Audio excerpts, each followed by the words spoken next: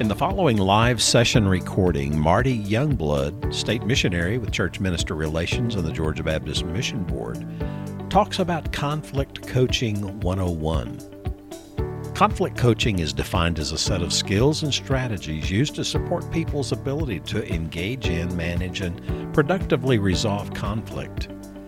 In this process, the conflict coach works one-on-one with a coachee experiencing conflict with another person. In this session, we will discuss the skills needed to be a successful conflict coach. Let's join Marty now. I'm Marty Youngblood. I'm one of your state missionaries. Actually, I've been with Georgia Baptist 25 years. I did 2 years in Columbus as an associate campus minister and a pastor down there. And I've been a church planner, I've been a professor, been all kinds of different things. South Carolina Baptist Convention, Charleston Southern University. 13 years in Savannah as a campus minister. Then 2 years ago, roughly, Dr. White called me and said, listen, we want you to come up and work with Danny Waters in prayer renewal, pastoral care, and conflict mediation. I had no clue really what the conflict part was, but the prayer renewal was something I'm passionate about, and pastors, I love pastors and staff, and so and worked with a lot of them for years. I told them it's easier when you're the second chair to work with the first chair, because when you're the first chair, sometimes there's a little bit of competition or uneasiness sometimes amongst each other. I've noticed that, not everybody, but sometimes. So I came up there 10 years ago to do that, and so Robert Anderson mentored me in pastoral care, and Dr. Ken King mentored me in conflict mediation. And, the prayer renewal, I got mentored by a lot of folks, not just in Georgia, but like I say, I've been serving for 25 years, and just recently, well, we're in week 4 now. I live in Savannah. I was up there, Thomas Hammond and Larry Wind and Paul and all those guys have put together a regionalization process. And so we're regionalizing. So now I'm the Southeast regional guy for pastoral wellness. And so there are 5 on the church strengthening side. We've got the discipleship, we've got the missions, we've got evangelism, next gen, and worship. And so those are the 1 and 5 that we're working through now. And so I went from 3,600 churches to 550 churches, and all of the AMs to 12, 13 Association of Missionary Strategists. I like AMs still down here. Some even DOM, but up in Atlanta, the AMSs. But anyway, so we have to try to figure that one out. But I serve as your state missionary, and Dr. Merritt, myself, and Brian, and I think if you guys were here for Brian, they call Brian the hammer. He gets things done. They call me the negotiator. I have to get in there and try to get some place to stand long enough for the Scriptures and the Holy Spirit to work. It's kind of what negotiation is about. And Marcus is kind of the architect over it. He just gives some great architectural perspective as far as insight, biblical, procedural, and things like that. It's really funny. Brian is who you see is who you got. And Marcus is one of these guys who's got a little bark with a big bite. And I've got a little bark. I've got a big bite and a little bark. So it's really kind of strange how we're all different personalities. And we all ride motorcycles. Amen. So when we get fed up here with conflict mediation, we jump on the motorcycles and ride. Spent some time with my buddy up in South Dakota. Yeah. Jim Ward. Oh, yeah. Yeah, we just got back from Sturgis doing Faith Riders group up there. We shared the gospel 2,500 times. Had 225 people stayed. Oh, wow. I mean, it's amazing. I tell people, you show me a mission trip where 1 in 10 is going to get saved, I'm on. I'm either going to give you money or I'm going to go. Because, that's amazing. And pretty good follow-up, actually. So, but anyway, all that aside, so let me just say a prayer and we'll jump in here. Lord, thank you for your love and grace and goodness. God, thank you for the gospel. It is the gospel that brought us to you. And Father, that was the greatest conflict of my life. I was in conflict with you, the God of all creation, because of my sin.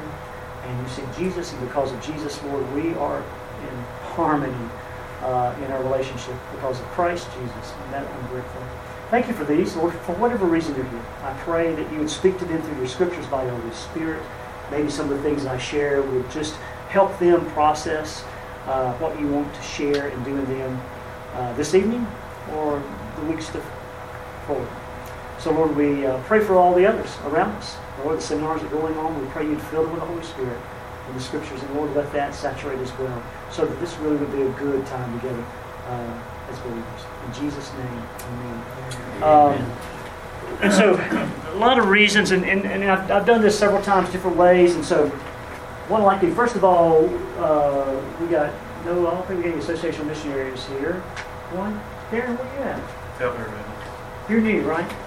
My apologies, brother. It didn't dawn on me, but That's fine. did you have to, I don't think I did did you hear you had to do it the whole time? Sometimes. Okay. I'm sort of on and off. All right, man. You've been here how long? I've only been doing that for about 2 months. Okay. I feel a little better then. I think we've actually talked, though. I talked with Ricky, but Okay, Ricky come down and oh, talk. brother, my apologies. No problem. Yeah, that's good. No, man, I like to try, and again, I've been kind of moving around a little bit, so, good. All right, got pastors in here. Okay, got staff in here. Okay, deacons, elders, people who love Jesus. Yay. There you go, get it. And one of the things I always tell her, when I ask about the Association of Missionaries, or AMS strategists, whatever the title is, or Director of Missions, as some of the guys still like to be called, one of the things we do as a state missionary and in church mission relations and in conflict mediation, a lot of times we'll go in and work with these guys, because when these guys step in to try to lead through that conflict, that's a challenging time. Sometimes it elevates the conflict because, this is the big dog, this is the AM. The same way with pastors. When pastors step into a conflict issue, it sometimes elevates that conflict emotion because they're the first chair. And so, or the chairman of the deacon steps in. It elevates that conflict sometimes, emotions, it's released. So sometimes we're able to come in and kind of try to take some of that emotion back off the different leadership that's maybe giving leadership. It has nothing to do with your ability to lead biblically. You're gifted to lead and called to lead. But it is just sometimes helpful to bring someone out.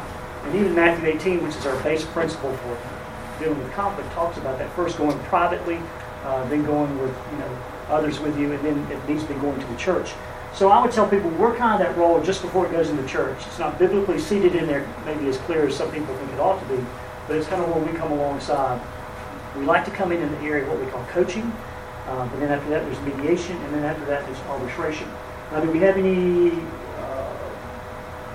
conflict mediators, licensed, any lawyers, judges, any guys? Because they do a lot of the same work. But what we like to do is tell people is always try to deal with conflict at the coaching level.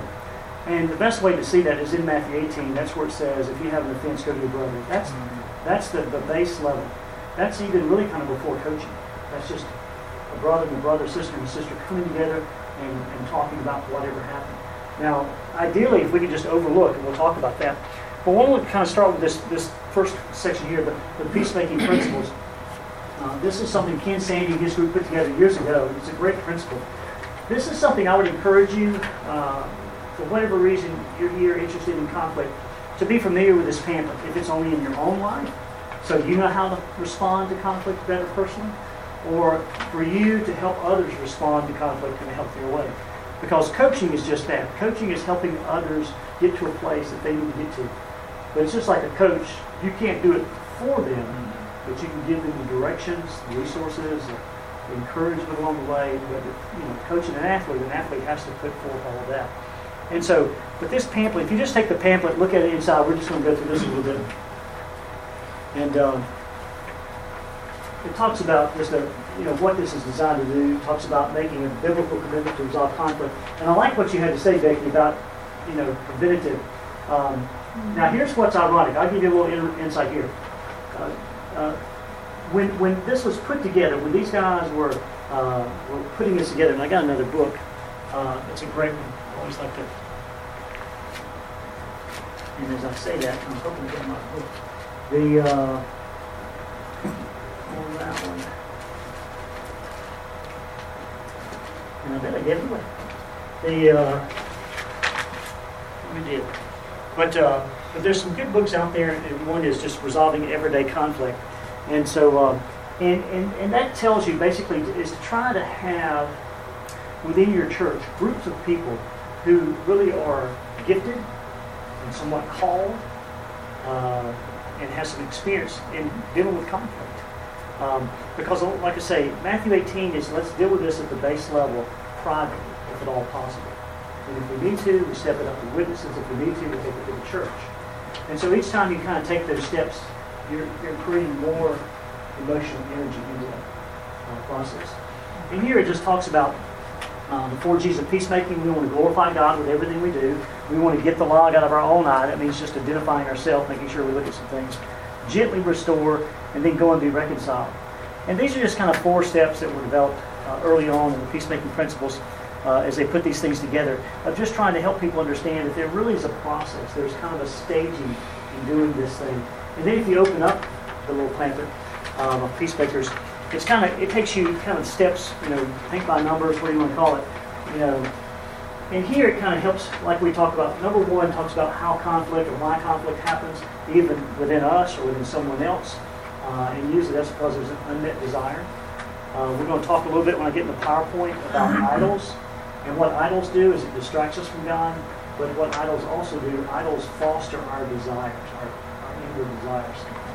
They begin to feed that inward part of us that's usually the unhealthy part of us, not the spiritual part of us.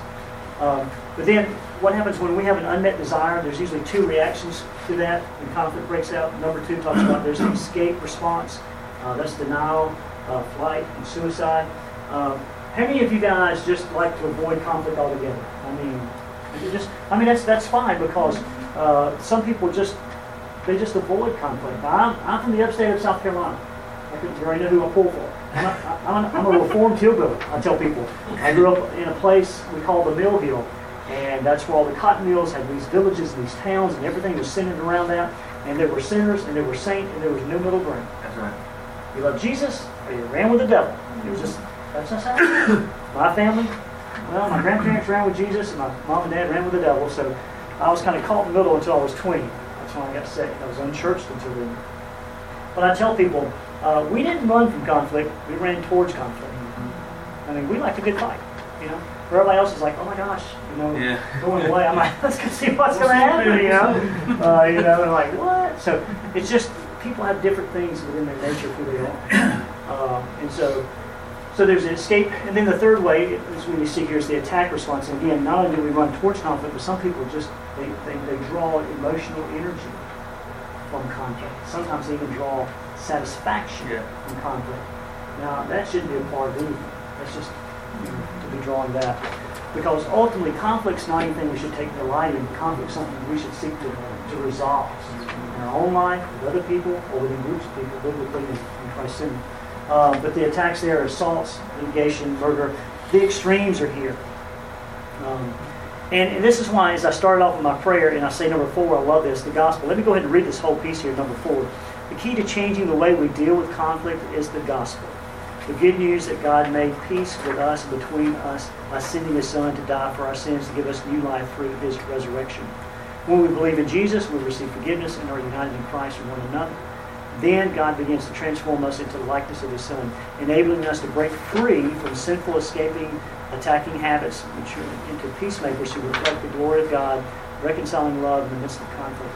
In other words, because you and I have been forgiven much, and are being forgiven daily, and will be forgiven in the future, because that process is going on inside of us because of the gospel, because of Jesus, then it puts within us the possibility of being conflict coaches, conflict mediators, even able to arbitrate issues. That gospel that saves us is the gospel that maintains us, and it's the gospel that brings about the wisdom and direction and peace that we need in this process. So it's not necessarily training that makes you a good conflict mediator. It really is, how great is the gospel within you? Because I can tell you, some of the greatest people I've come across that are just great in coaching, mediating, or even arbitration when it comes to conflict aren't necessarily the highest schooled theologically, but they're great people of prayer, great people of the Scriptures, and God's given them a tremendous measure of peacefulness and so. So that's what this is about. Number 5 talks about the 2 principles here when it comes to coaching. There's personal peacemaking, assisted peacemaking. The personal peacemaking we would put on the side of coaching. And the personal peacemaking is where when someone offends us, we can overlook offense. When someone has done something we can't overlook, then there's a sense of reconciliation. That may lead towards negotiation. And I know you guys can go back and read this later. The other is assisted peacemaking. And that has to do more along the lines of what we call mediation. So coaching is that part that we can do privately. One is we can start off by just overlooking an offense. Now, You know the difference between overlooking a fence or a fence that's not been overlooked? When you walk away, is it gone? If it's not gone, it's not overlooked. Whatever the fence is, so those kinds of things. So most of what we do out of our office is we don't get it at the coaching stage. We don't even get it at this first level stage. We get it at the mediation stage, usually late. And so those kinds of things. So I'm not going to try to certify you guys as mediators tonight, but I do want to kind of give you an overview of mediation, so there might be something. But what I would say is this pamphlet is one of the best things I felt like I could give you tonight for you personally to read through the scriptures. And here's the thing. If you get in conflict with someone and it can't be overlooked, one of the best things I would tell you in that conflict resolution process would be to say, hey, you know what? I actually went to a class a week ago, months ago, years ago. They gave me this little brochure, and I read through it, and it helped me. Can I give it to you, but you read through it, and then can we come back and talk? Brother to brother, sister to sister, privately. This is just a tool. We call it conflict coaching tool. In the same way that it can help you out of a conflict, it can also help you. Let's say you got two pastors in the area that may not be getting along, and it's become aware that maybe there's some tension there. Well, it's one of those situations you say, hey guys, listen, I'm not trying to butt in.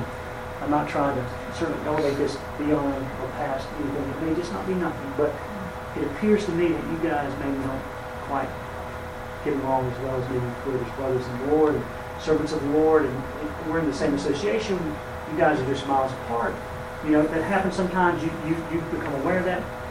So I got a brochure. I went to this little thing weeks ago, months ago, years ago, and I read it. It seemed biblical. It seemed helpful to me personally. And so, can I just give each of you guys one of these? And can I just encourage you guys to both read through this, pray through this, and then get together and see what God says about this? That's coaching. Coaching is really where you're kind of the third party, but you're not really engaging fully. You're just trying to give them some resources, encourage them. Well, what you've done is you've actually not only given resources, but you've given some accountability to the process. They now know that someone outside has noticed that there's conflict. So it's not just me in my mind thinking, do we have conflict? Those kinds of things. But it's not someone saying, hey, I know you guys aren't getting along, let's go in the office and talk. Because, that moves towards mediation, and sometimes that much emotion put into a conversation at the very beginning will just start to open it up pretty heavy. So that's just why we always give you guys this. They're inexpensive. What I would do if you're an association missionary, a pastor, or leader in the church, I'd make sure I've got a pack or two of these around, so that if you hear something going on, if a pastor's got some deacons that aren't going on, they're not getting along, if you've got deacons that aren't getting along, if you've got Sunday school teachers that aren't getting along, or there's a women's group or a men's group or whatever group in the church that's not getting along, instead of stepping in and putting everybody around the table and beginning to work the emotion up, I just say, hey, it's become to my attention that maybe things aren't healthy as they could be here. So that's what we talk about the coaching side. What I want to share with you guys right now is just a little bit of beyond coaching, kind of some ways to try to build in, I guess you'd say, connecting with people, some skills. I've given you an outline. The print is very small, my apologies. With that, but you've got that. So what I'm going to show you on the PowerPoint tonight, you don't have to write anything down unless you're just going to write notes. So you've got plenty of lines there. But what that will, I think, do is help you guys have a little bit of kind of understanding that whenever you're in the coaching process, what you can do is not only just help people by giving them resources and encouraging them to get together. Because, let's be honest, you're not going to be the one who's going to bring about peace necessarily. You're going to be the one who's going to bring about resources or pointing them towards the thing that will bring peace. And what will bring peace are the Scriptures and the Holy Spirit awakening in their lives. It will be them repenting, humbling. Those are the things. Now, but we can bring some things that kind of help, because sometimes when people get so bent out of shape, it takes other people. It's funny. Our son Chris, and you know Chris, he just came out of the military over a year ago now. Went in at 19, made Ranger at 20, 11 in countries in 3.5 years, and it just hollowed him out. And battle injured a couple times. And so he's with us now, and he's kind of rebuilding now. And I can just tell you, you can't tell or move a 200-something pound Ranger anymore. Now, I'm the old hillbilly, and I'm used to, come on, boy, and But I realized that don't work anymore, you know. I can't outdo anything. I can't take him physically. I can't outshoot him. I mean, it's just like, but it's funny. And so, you know, you always try to get your kids to do something, but yet for whatever reason, you know, you can't communicate the way that they need to hear. But then they'll go somewhere else and they'll hear the same thing and they'll hear it. Yeah. So what I want to share you on this is really just maybe some things that will help you communicate to people who are in conflict in ways that maybe they can't hear from each other or aren't willing to hear. And it kind of gives you that mediation. So we've got coaching is the first stage. The second would be mediation. The third is arbitration. We're not even going to go into arbitration tonight at all. And we're really just kind of touching mediation. But most of you, by the time you get aware of conflict, it's going to be beyond the coaching or just introducing material. It's going to be a situation you know that it's going to have to be addressed. Let me just ask you, and I don't need to know content or context, but how many of you guys are aware of, and let me just, there's conflict from 1 to 5. 1 is okay, there's conflict, but it's, you know, it's not that serious. It's like a, you know, physically it's like having, you know, a mild cold. 5 is like you're in the hospital in the ICU. You know, it's that bad. So how many of you guys are dealing with or aware of a conflict, and I don't want to say within your church, but just are aware of a conflict within your life, or in things where it's church, career, family, surrounding your life that are 2 to 4? Anybody? Okay. Almost everybody. And so that tells me that you guys are aware of conflict that needs more than probably just coaching, but really probably mediation. So let's take a look at the PowerPoint, and it may be able to help you a little bit. And this first part is just simply that the gospel. For I'm not ashamed of the gospel of Christ, the power of God to salvation for everyone who believes. We talked about that Romans 1:16. Is that the gospel is the foundation. If we haven't been born again, if we haven't been forgiven of our sins, if we haven't resolved that conflict in our life through the gospel of Jesus, then we really don't have the foundation to help others. You know, I mean, really don't. And so that's always a basis I tell people we need to focus on. The other thing is this: conflict coaching or counseling. And that's why I always ask, do we have any counselors in the area or conflict mediators in the area? Did I ask counselors? Yeah, because you're giving counsel, you're giving biblical wisdom, experiential wisdom when you're doing coaching that's moving towards mediation. But it's not necessarily licensed clinical counseling. It's not high-end counseling. So I always tell people a couple things. Conflict coaching is giving counsel. Whenever you step into somebody's conflict, because either they ask you or you just observe it in a situation, you know, you're walking by in a parking lot and you saw 2 people really having a discussion that didn't look very healthy. Well, now that you've been exposed to it, you have a right to kind of address it because you've been exposed to it. You don't necessarily have the right to go tell other people about it. That's where we lose it as Baptists. Instead of coming back and working with it ourselves, because I tell people, I believe that if God has allowed something to come into your life, He's probably allowed it for a purpose and a reason. And maybe that you're perfectly suited to help resolve that. And it's just taking nothing away from our association of missionaries or pastors or leaders. But there are people in the congregation, lay people, who at times are better suited to handle and resolve conflict within the local body than anyone else on the leadership staff.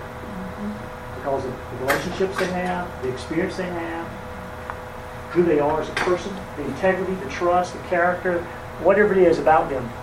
So sometimes God will let that get exposed to an individual.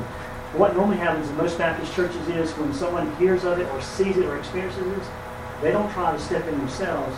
They go tell the deacons or the elders or the pastor or some staff member, you know, and right away it's elevated.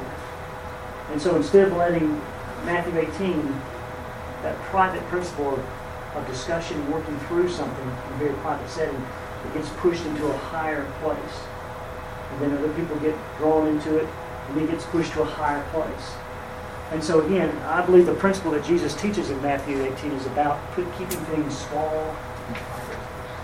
That's how a conflict is usually best worked out, regardless. But there are times when it has to be brought into the middle, and there are times when it has to be brought to the church and dealt with along those lines. So it is counseling. It is a kind of a subset of biblical counseling. You're giving biblical advice when it comes to conflict, scriptures, those kinds of things. But conflicts coaching is not professional counseling. In other words, I'm not a professional counselor.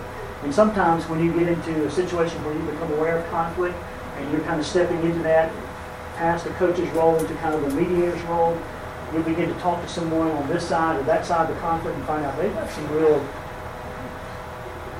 emotional needs. They've got some real counseling needs. In other words, there's some real concerns here. And so if you discover those, you really need to pause the process and get them to some counseling help, instead of necessarily trying to resolve the conflict and then moving to counseling help. Because there's a good chance if they've got severe counseling needs and you discover that because of that, you may not have enough time to try to resolve it. If you're not a licensed clinical counselor, biblical counselor, you may not be able to resolve it at all. So, those kinds of things. So, just a couple of things there. Now, I've got a video. Let me see where I am on my time.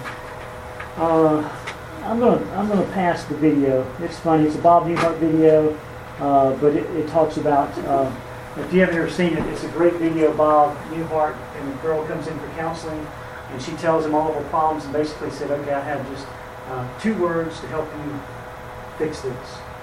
And she says, "Okay." And so basically, he said, "All right." She said, "Well, shall I write these down?" "They're just 2 words. I think you can remember 2 words." So she's like, "Okay, what are they?" He's like, "Stop it." "What?" Oh, yeah. Stop it. Stop it. That's right. STOP, new word, IT. Stop it. And the whole issue is she's afraid of being buried alive in a box. And at the end of this thing, because she won't listen to those 2 words, she said, "Well, I got 8 words, and here they are. Stop it, or I'll bury you alive in a box." It's a great video. Go back and watch it. It's a little lengthy. I don't quite have the edited version, so it's worth going to see. But what it shows us is that even in this, it's a skit that's on one a TV show, obviously, but even in the role of a counselor, conflict can happen. So you're going to have all kinds, and again, but what we want you to know is being a coach is helping people with resources. Being a mediator is taking those resources and engaging back and forth with the people who are in conflict. And still, even though and I tell you, that's why lay people are sometimes the best to help with that process, because again, it's like you go in the pastor's office or you meet with the pastor and the deacons, it just elevates it. Yeah. Even if these are wonderful men of God, it's just the situation and the titles. And so sometimes you can get, I tell people, working down here. And so Ken Sandy, who wrote a lot of material and is kind of the forefather of peacemaking, Ken Sandy's principles was that every church ought to have a peacemaking team. A team of people who are trained and skilled and called and gifted in conflict coaching, conflict mediation. Now, it's not to say that the deacons, elders, or the pastor and staff should never engage in that. It's just they are the front lines. And I've seen this in other churches. I went to a church in Florida, and at the invitation, the pastor asked, "Listen, I'm going to be down here if someone would like to talk to me. But if you have a prayer meeting, we've got a prayer couple over here, and we got a prayer couple over here. And if you'd just like somebody to pray, you know what? These folks are looking to pray. And you know what? And we've got a couple in the back, to the right in the room, and they are specialists when it comes to marriage. So if the Lord has spoken to you about your marriage today, don't come to me. It's fine to go pray with these people, but if you really want to talk to somebody to help you, we've got a couple in here, and it's a room to the right. It's just just ease over there. I mean, what he had was in his church people with these gifts and callings and ability to help. It wasn't taking him out of the flow or the staff. It's just giving. Because sometimes the congregation has a hard time to come down front and talk to the pastor or a staff member or someone. But now I just think, well, I know that couple. They've been married 50 years. They are amazing. If our marriage was a tenth of what theirs is, I'd be, so there's a built-in relationship. Same way, when it comes to conflict coaching, conflict mediation, sometimes somebody in the congregation may be even better suited than the leadership sometimes, initially, on that first low-level issues of coaching and mediation. As it gets more serious, then we'll have to move up to the leadership and eventually to the pastor and sometimes to the church. Now, sometimes you're going to get a situation in a coaching situation, and I've done this before, because if there's a situation when you meet, okay, yeah, and so just, this is with my own church, and find out it is serious. This is as serious as kind of gets. So I said, listen, I'd love to help you, but you know what? We really need to ask the pastor to come in and put the name on this thing, because this is a serious issue. And so usually that has to do with there's some legal issue, there's some abuse issue, there's some kind of threats like that, so to speak. But whenever you're doing coaching, moving towards mediation, there are 3 levels within our lives.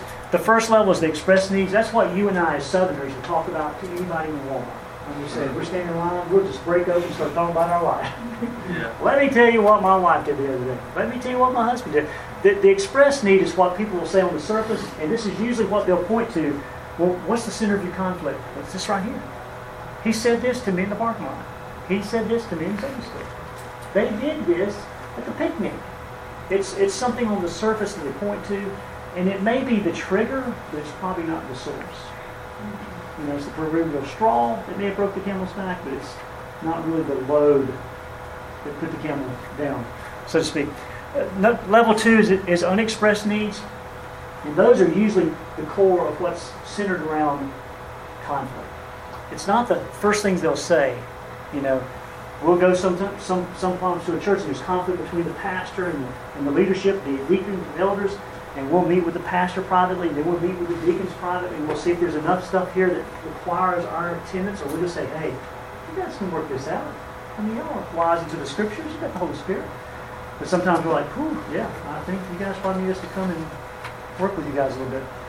You know, but a lot of times it will be those things that are not said that are the source of the conflict. They'll point to something else. He preaches too long. You know, he tells too many stories. He this, he that. You know, they never come to Sunday school. They don't come to Sunday night. They don't come to midweek. You know, and really, those are the top things. If there's something down under here, a history of something that's really got that going. Now, here's something we all need to understand.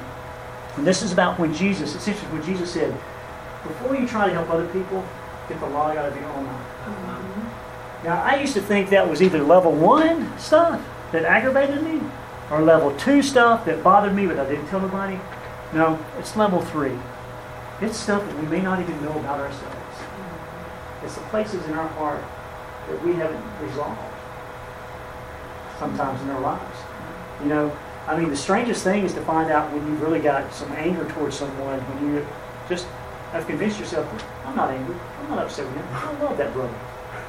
And then in your quiet time, your devotion time, and your prayer time, some weeks later, the Lord just convicts you and says, listen, you don't like this brother.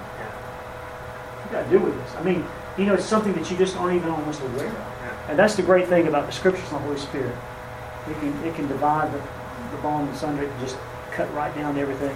So again, so just know that when you're dealing with conflict, where it's a coaching, helping give resources and kind of guiding a little bit, or mediating, where you're now using the resources to kind of work with them and through them, these levels are out there. They'll point to the first thing, and it's usually just the straw. There's got to be at least a middle thing, and sometimes there's something all the way down in there. We had a situation where a gentleman kept hurting the church about every new pastor, about a year into the situation. And what we found out was that he had a lot of abuse in his life. It had never been dealt with. He never expressed it to anyone. Everyone just thought he just wanted to control the church. And so it was ironically in a mediation time with us when out of the blue he blurted out something from his past. And it stunned him as much as it stunned us. Something that had happened at that church when he was a young man. Yeah. And it was like, what? I mean, we tried, we like, well, brother, let's pray, But it was like, that was nowhere on the radar. That was down here level 3. And he's the one the pastor said, this guy's run off the last 4 pastors. He just gets mad all of a sudden. So there was something in the process triggering him back to something. So long story short is, we kind of paused everything. We encouraged him to get some counseling. He got some counseling. It resolved itself because it healed him. And it took some time, But so again, that's what I'm saying. They'll point to stuff as the conflict, and on the surface it might be just little stuff, but usually there's at least a level 2. But then sometimes there's something down here. And that's why we have to remind ourselves that we're not clinical counselors. We're not professional counselors. So don't be digging down here. Try to resolve it. Because as soon as I heard that gentleman's statement, I knew it was out of my understanding. And so, just for that. And if you have a question or something in process, let me know. So, let's say you've got a couple of guys that are not getting along, so you give them the materials, and it doesn't really go as well as you hope, but they still seem to have some conflict. So the next stage is to say, well, hey, maybe I can meet with you guys, and let's kind of talk it out.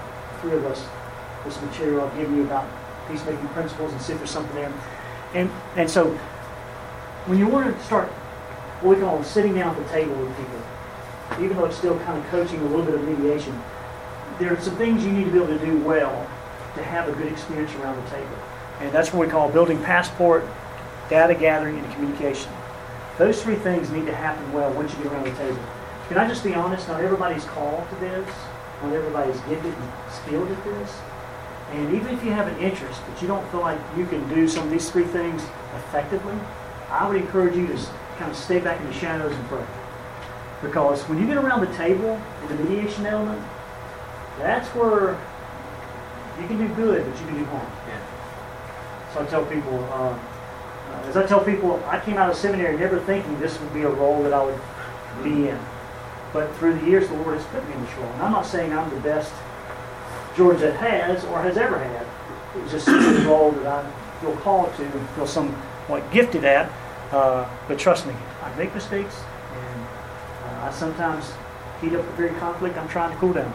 And so, but the ultimate goal of building passport, gathering, all these things, you're trying to get to their heart issue. You're trying to build trust and a couple things. And here's really it. Before you kind of sit around the table, moving from coaching to kind of coaching mediation, a little blend of that, there are a couple things. You want them to say yes to these three questions. One is you want them to, you ask them, do you trust me? Am I trustworthy? You want to make sure that people feel that you're trustworthy. And that's why I tell people, not everybody in church is called to this.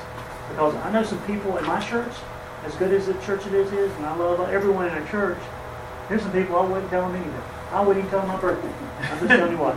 I don't like people talking about my birthday, and so they're going to tell it. No, I'm just saying, there's some people, they just never showed me that I can trust them much. And that's sad. It doesn't disrupt our fellowship or my relationship with them necessarily. But at the same time, if I had a real situation and needed some confidentiality, no, I wouldn't. The other is, do you care about me? And that's the key. You need to have a compassion element. As tough as O'Brien is, we call him the hammer, he's very passionate. And he probably doesn't like us calling him the hammer because he's really more compassionate. But I tell people, he's one of these guys I feel like is equally divided. He's a compassionate guy and he's a prophet. He's almost, to me, right down the middle of both. Now, I feel like I'm more compassionate than prophet. So it's easy for me to stand in the compassion part. I have to force myself over the prophet part. But here's the key. If you're going to deal in conflict, you've got to be both compassionate and prophetic. And prophetic in the sense of being able to speak truth strongly. Not your truth, biblical truth. Because it takes the Bible to kind of get that out. So, do you care? The other is, can you really help me? Do you even have any understanding of what we're about to do that can help me? This is the tricky part because, again, not everybody is really gifted and skilled at being able to kind of lead and have conversation and maintain, your demeanor and keep others calm as much as you can. But again, so if you can get people to say, yeah, I trust you, and yeah, I think you do care about me, and you know what? I think, Richard, you can really help me. I really believe that about you. Then that's really the basis of what you need when it comes to moving from kind of a coaching to a mediation platform.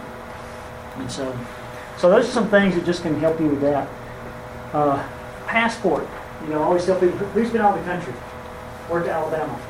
I always brag on being Clemson. I can do that now that we've whipped a little bit. But I always tell people, what you do when you go to Alabama? You set your clock back an hour. And you count it back 25 years. 20 years. Anyway, so it's usually after this that I'll meet the Alabama guy in the parking lot later. Yeah. But hey, come from Alabama. But passport is where, again, it's just like an entrance to a country. Whenever you're going to sit around the table, you need to be able to be the person that you can get permission from them to kind of get into this process. By the three questions. Demonstrating skill and competency is important. Providing first good impressions, approachable, listening carefully and patiently. We'll talk about listening skills. Provide an appropriate meeting environment. Just know that you kind of understand this process. You've got some process. You understand of conflict mediation.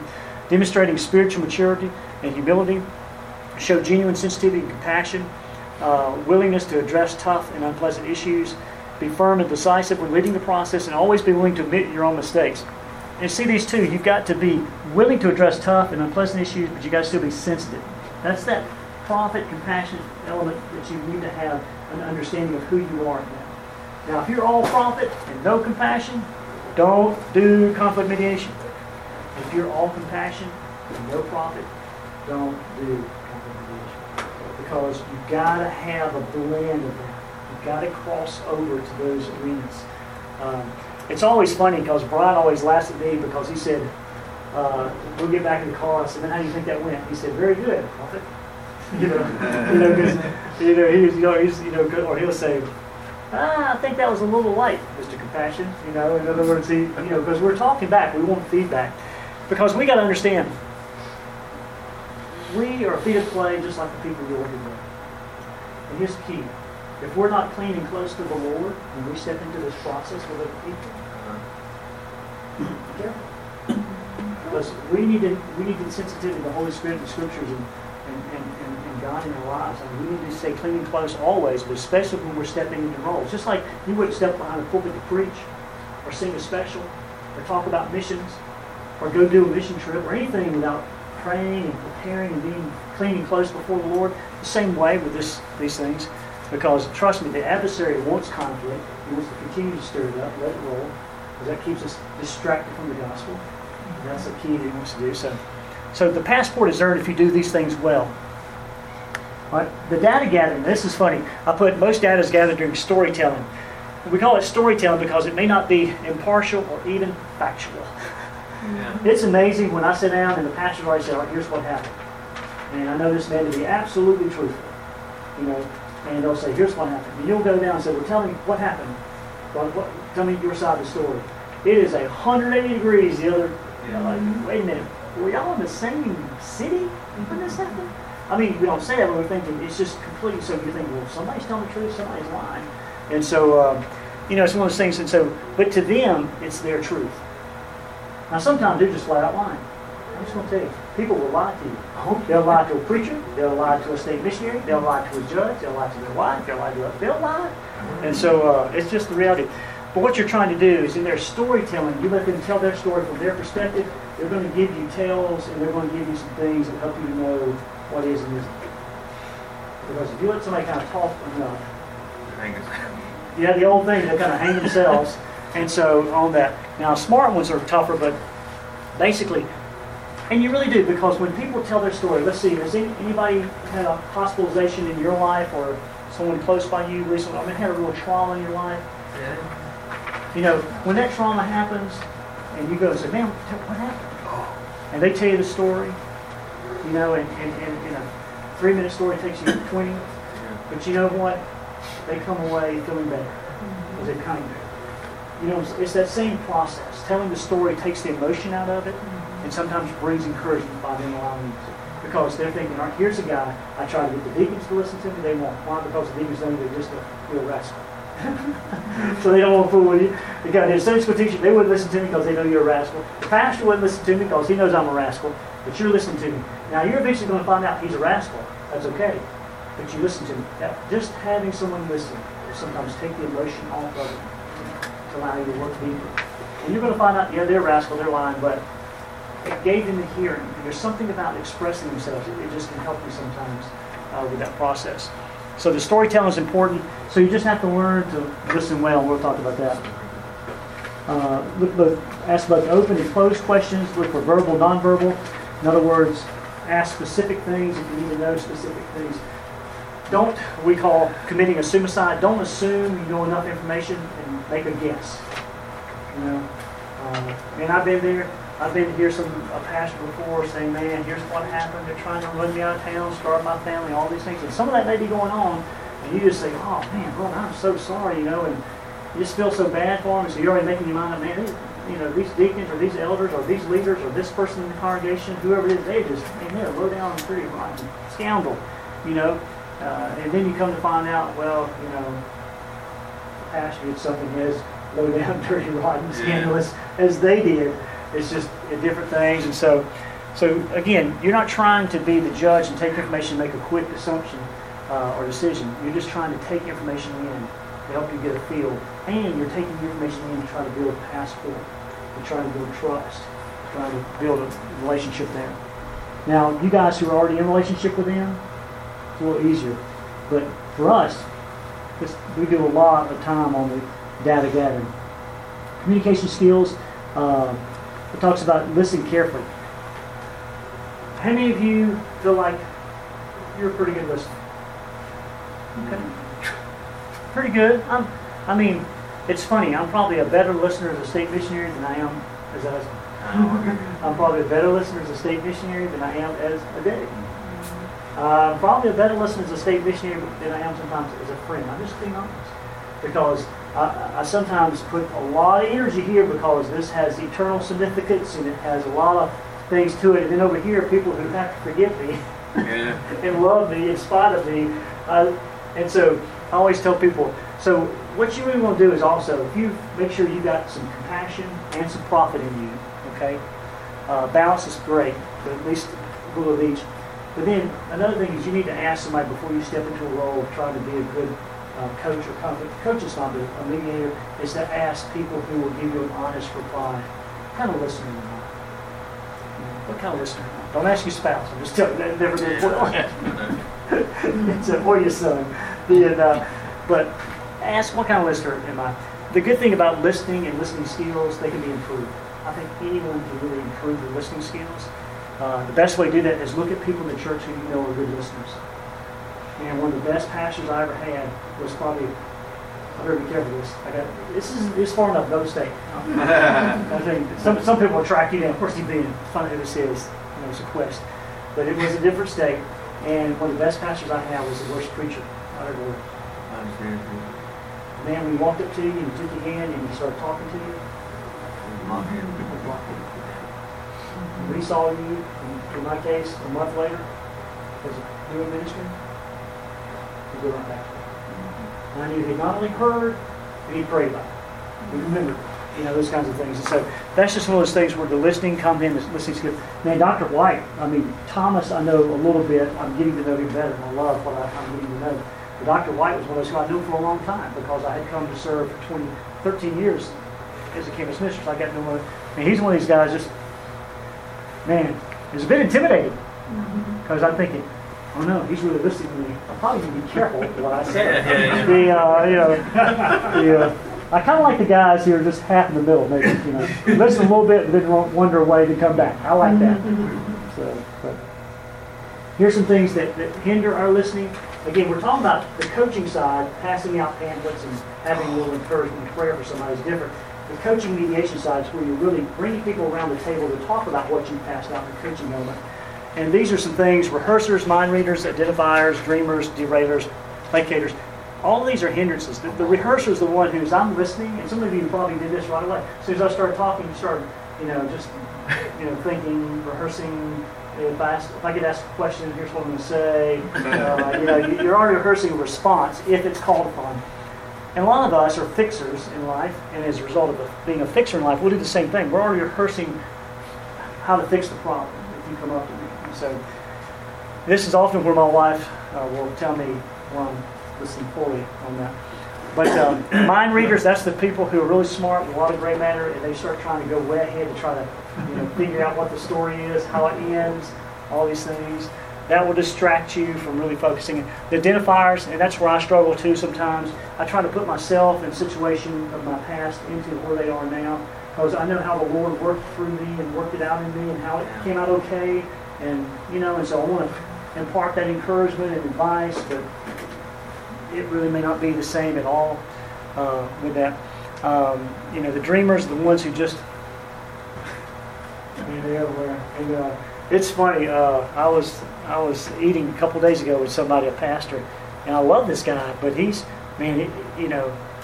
I just want to take cymbals and go, look at me, look at me, because but it's funny, if you stop and say, what do you think about?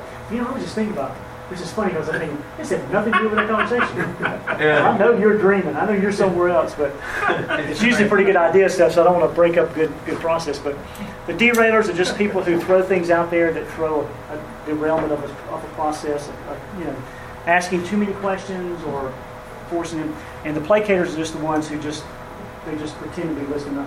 In other words, you want to make sure that you're listening, because it's in listening you can really hear details that you may need to hear. It's in listening you may hear not only details, but you may hear what I call a silent confession. That's where they kind of confessing something in the storytelling, and it tells you. And I tell you that's always good, because it tells me that they're wanting to get this right. They may not know how to get it right. They don't know. It's just you're looking for tales kind of to help you. So the listening, the data gathering is important. The listening. And you're always trying to get back to the heart. We talked about idols, how idols distract us away, keep us from fearing God, loving God, those things. And I'm going to give us some time here to end and discuss some things. Paul's tip about idols, just basically talking about that we all have desires. And if we follow our desires unchecked to Scripture or the Holy Spirit, we can really move in the wrong direction. And a lot of times the strangest thing is when I travel, I've been to a lot of countries in mission work, and when I've traveled, it's amazing when I'll go to a shop and I'm thinking, you are worshiping this thing? I just want to go, what is wrong with you? I mean, what is wrong with you? And you start to walk away, and then the Lord says, you are worshiping this thing, and He convicts us of something in our life that I'm holding to like an idol. In other words, I'm holding on something that distracts me from God, that takes my time, takes my resources. That's what that little altar's doing. It's taking their time, their resources, their focus. So we all deal with little idols in our lives. They just may not look like those idols, but they're the same effect. But it's the idols in our life that distract us from God, and when we get distracted from God, we begin to focus on our desires of the idol or just ourselves, and that's where the conflict comes in. And it goes back to Jesus again saying, hey, all of us have issues in our lives we've got to look at. That's why it takes us back to Matthew 7, looking at what's in your own life before we look at the life of the others. When it comes to coaching, I'd say almost anyone can hand out a pamphlet and say, man, read through this. You guys read through this and pray about it, and maybe come back together just so you guys can resolve whatever's going on. In other words, coaching is not getting into the details of the conflict. It's not putting it around the table. That's the first thing to do. It's just, you're just trying to help them look at a biblical perspective of conflict and principles that help them move out of conflict. And the other thing is you're helping them understand that they don't resolve conflict, it's thinking it really serious. I mean, when you go to tell people, when did this start, this conflict? Well, it didn't start with some crazy, blasphemous issue in the church. It was maybe a simple disagreement that never got resolved, just kept building. But so those are kind of just some things I want to kind of share to you guys.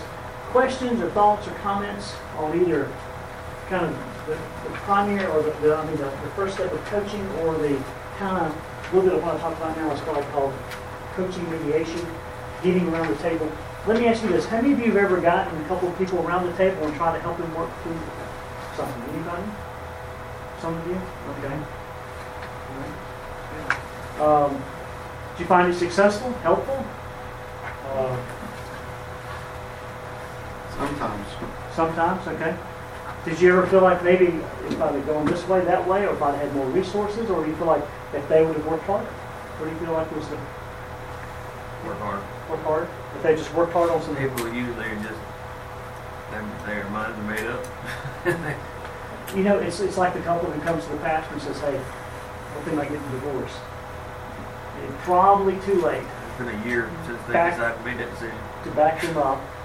Not impossible, because with God, Always. I'm just telling people, as long as there's breath and life, there's hope. There really is. Something to understand is every conflict will have what we call history, conflict history. And it's either going to be personal conflict history within your own life. It's going to be conflict history within the church or group organization. You know, as a new associational missionary, I'm sure that he inherited some conflict history.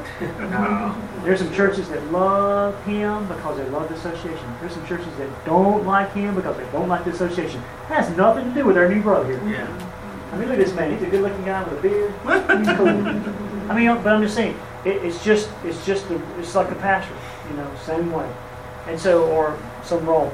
And so there's a lot of things in that. But what I wanted to kind of give you guys tonight was just kind of an overview to get you guys thinking about really, you know, if you move from just kind of giving information and encouraging people to work through things to a point of maybe getting them around the table and starting to talk through that. Because mediation is more than that, just using the brochures and talking is more than, but it's that kind of initial step. And again, if that can be done in a way that doesn't require upper leadership and those kinds of things, that's fine. But again, if it's a serious issue right away, you need to say, listen, I really feel like you guys ought to go talk to general deacons, or you need to go talk to the pastor or the elder, whoever, whatever leadership model you have in your church, and just say, because I think this really has potential of getting pretty serious pretty quickly. And then sometimes, by the time you do get to sit down with them, it is serious, it is good. And that's not a judgment on them, it's just a reality. Because, again, it doesn't take a lot of time for little conflicts to build into huge conflicts. So questions or thoughts about conflict, or types of conflict, or other resources in conflict. Brian Nobles, who is a part of the ministries here now with Peacemakers, has a new book out. I haven't completely finished it, but Brian's done some good work on it. And it's kind of a rehash of what has been done before. But What's the name of it? I want to say biblical. I think it might be a biblical response to conflict. But I just really got it like maybe a month ago, just before the head injury. I only took my scalp off 4.5 weeks ago. I had 11 staples to reattach my locks. And so, so anyway, my doctor said you were this far from being bald. And so anyway, duck when you go into trailers. That's the word for the day. When you go into an enclosed trailer, duck. Oh, man. Anyway, but like I say, but I can get that with Gary. I thought I may have even had that with you. But questions about conflict? Anything you were hoping that you would hear tonight that you didn't get, or a question you have tonight? And again, I'm not going to assume it's you or your church if you ask this question.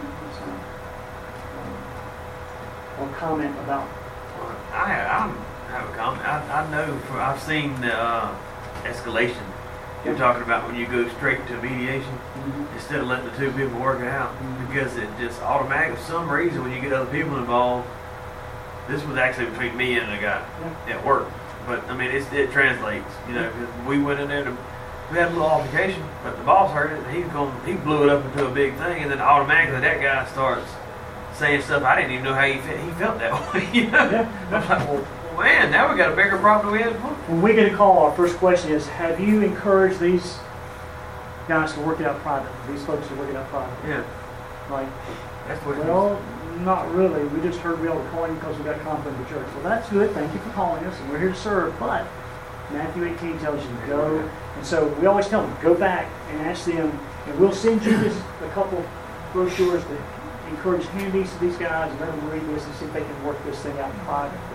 Because that's always the case. If you can take that emotion off or that elevation off, you know, and depending on, you know, how strong the conflict may be at that point. But I tell people, nothing takes God by surprise, Right. and nothing overwhelms His sovereignty. So He does not wring His hands over conflict like we do. At the same time, He does not sit still concerning conflict like we sometimes do. He is, you know, he gets on it, and so I tell people, whenever, again, be it an association, legal of the church, or organization, business, life, family, whenever you become personally aware, I heard this about this, But if you get personally aware of a conflict, I tell people that to me is gives you the right to step into that. If you witness a conflict event, then you have the right to speak into that event because you've witnessed it. And so, but I always tell people the first and best way to step into that would be to say, you know what, it's a corny, but you say, hey, I went through this little conference thing in Georgia, or you just say, hey, I got this, I came across this pamphlet, and it really helped me understand how conflict should be handled in our lives as Christians, and what happens if we don't. Can I give it to you and let you guys, it's just that kind of thing. Then they say, no, I mean, it's no big deal. Okay, but I'm just saying, but they see it's and don't assume if they never come back to you that it didn't help. I tell people, well, I don't know how you can read through some of the scriptures and not at least address something in the conflict or your own lives. Now, with that. I think in pastoral ministry, I think that's one of the things I've almost been discouraged the most about is if you point them to biblical things, they really don't care. Like you have some people that say, I don't really care what the Bible says about that. This is what the deal is. I'm upset. And if you got somebody who, again, because I always tell people as a campus minister, college students want enough God to get them near exam time, but not so close that it bothers their weekend. My life. You know what I'm saying? Yeah. It's just that in the same way. Wow. But this is where I tell people that's where mediation can come in, because it's in the mediation time you can interact and dialogue with them in a different way. And sometimes you have to come about it in different ways and resources. But I tell them ultimately, if they profess to be a believer, they need to be pointed back to the scriptures. But and then sometimes you're going to find out people really don't want to resolve it. They just want somebody to hear their side and agree with you. Yeah, it's delicious to them. And so, and that's difficult. And I tell people the hardest thing is to learn not to nod when you are doing conflict mediation. You just try to. You're like. So that's a good tip right there. Oh, so that's a listening tip. You nod. Hey, now if you're from India, they go. Let me get this right. They go, yes. When they shake their head, they go. They mean no. And when they say no, yes is this. Would you like something to drink? Yes. Would you like something to drink? Well, let's see. It's the opposite. They go. And if you look, sometimes you go to a convenience store, you'll see them say, "Oh, have a good day." Yes. Or they do this little. So I told him, I said, "Man, I would die in India. I would be crossing up the world with cigarettes." But trust me, I tried to cross the wrong way. I tried to stop and let a lady in front of me. When you've got billions of people moving, don't stop. For under any circumstances, run over the old lady if you have to. Don't stop, because you stop, you just now wreck 20,000 people. Yeah. Chaos. Now. I'd like to say one comment. Yeah. Many years ago, my husband is a minister of music and youth at that time, and he's now a pastor, went through some conflict with the church, and it devastated our whole family. And I just want to tell you young ones that are here, I'm not nothing against anything, but use Marty and our relations that we have with the mission board, because y'all were a lifesaver for our family, and we'll never forget it. My family will never forget it. It's instilled, and y'all were just so awesome to us. The prayers, y'all invited us up to Duluth and literally put us up, and we had nowhere to go, and it was not our fault. And I'm not saying that as one of those people who, I know what you're saying. He knows and he remembers, and it was totally nothing that my husband had done or our family, and it was a bad time in our life and our ministry, and we thought we had failed God, and y'all let us know, no, you had not, and so these people know what they're doing. And within less than a month, we had another job, if you want to call it. It wasn't a job, another ministry. Yeah. And it was the best thing that happened to us. Well, you're kind, and our heart is, again, and that's the whole heart, God's heart of conflict. Conflict distracts us from sharing the gospel. Yes, that's conflict distracts us from loving people so we can share the gospel. Right. But y'all made it possible for us for just a very short period of days. And not only that, we almost lost our daughter during that time. She got very sick, and we almost lost her in the hospital. And it was devastating. Our whole life we thought it fell apart. But we ended up, within a month's time, we were back serving God like we should have been. Now, our children were adults. And both of them said, if this is what church is about, we don't want to be a part of it. See? And they both stepped back. They did. Our son was married, and his wife said, no, we're not going to. And she continued, they moved their membership and they went to another church. Our daughter, on the other hand, did not. She was not married. She was in college. But because of y'all, the relations department and the prayer, within a few years, she was back in a church. And y'all, she's married, she's got 2 beautiful children, her husband's about to be ordained as a deacon Sunday morning. Oh, man. And she is so committed to this church that I honestly have to say, baby, you need to Take a U-turn. take a U-time. She's like, but Mama, this is the way we were raised. Yeah. See, even though that conflict happened because of y'all, and God had a hand in all that. But y'all were there at the right time. God provided y'all. So please, if you have a conflict, even a tiny one to come up, you need to call Marty or whoever's in your area. Well, and again, it goes back to the element of prayer, because again, it's that foundational thing. Because you and I know prayer works 24/7. Yes, that's right. So even when people won't listen to the scriptures, That's crazy. the scriptures still speak. They never return void. Pastor, And prayer, you say, no thank you, I don't believe in prayer. That's yes. great, I'm pray anyway. And so, not arrogantly, but just reality. And so, but that's where, again, we just want to give you guys some understanding that there are some resources out there. If you feel like this is an area you feel drawn towards, because either you're in it and you need it, then give us a call if we can help you with anything, or there's some books I can recommend for you to read. If there's just something you feel like, hey, obviously in the fall, there's going to be some of that coming your way, because they're going to ask for wisdom and direction. And so, again, it's just like the church is the primary, and then you got your association of missions the secondary, and then we're back over here. And so, with that, and so, again, but any way we can do. But again, the main thing is, again, just be familiar with the scriptures that center around and overcoming conflict and how to love people through conflict and these kinds of things. But realizing it's got to be compassionate and prophet. You got to have some the ability to say some strong things at times in a loving way. They got to, trust you, believe you can help them, these kinds of things. And then, work on your listening skills, all of those things. And all those things will just help you be a person that God can utilize in that process. Again, nothing special about us, just the fact that we had an opportunity to step in and we had some resources. After all of these years, Robert Anderson was in that department at that time, and I still remember the phrase, don't just glance on your situation about how bad it is, but gaze on the Lord. Glance on the situation, gaze on the Lord. Yeah. I had it posted on my computer and written on, I was taped to my steering wheel and everything. Because, you think about what conflict does, is it draws our gaze all forward. Yeah, it on does. the Yes, conflict. that's Right. exactly right. That's the distracting part. The That's distractions exactly from right. everything that's going to help us out of it. Because you and I, if you're a believer and you have scriptures within you, the Holy Spirit within you, even if you're dulled it down by just sin in your life, you get quiet. They can speak very loudly, the scriptures.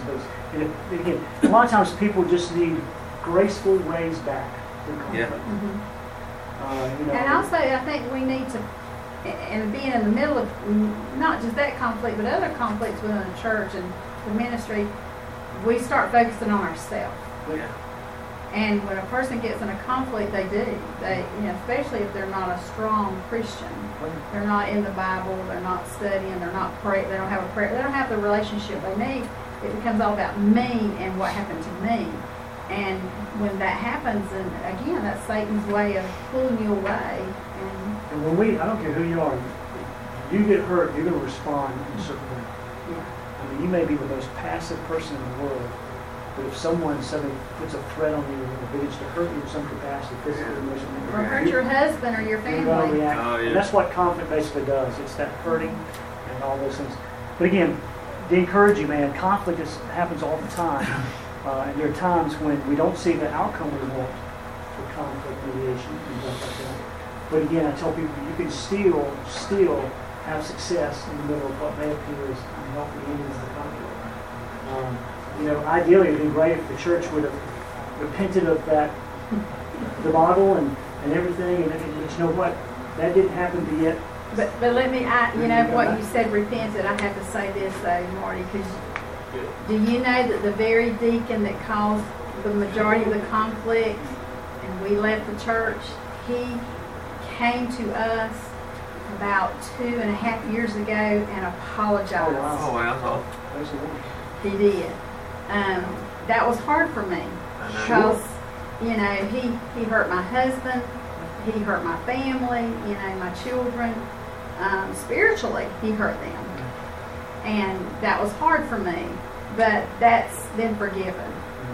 Yeah. And it was a lesson learned. Thank you for sharing all of that. And so, Yep. well, guys, like I say, I'll be here for a little bit afterwards, and so if you guys want to talk private on some issue, I'll be glad to do that.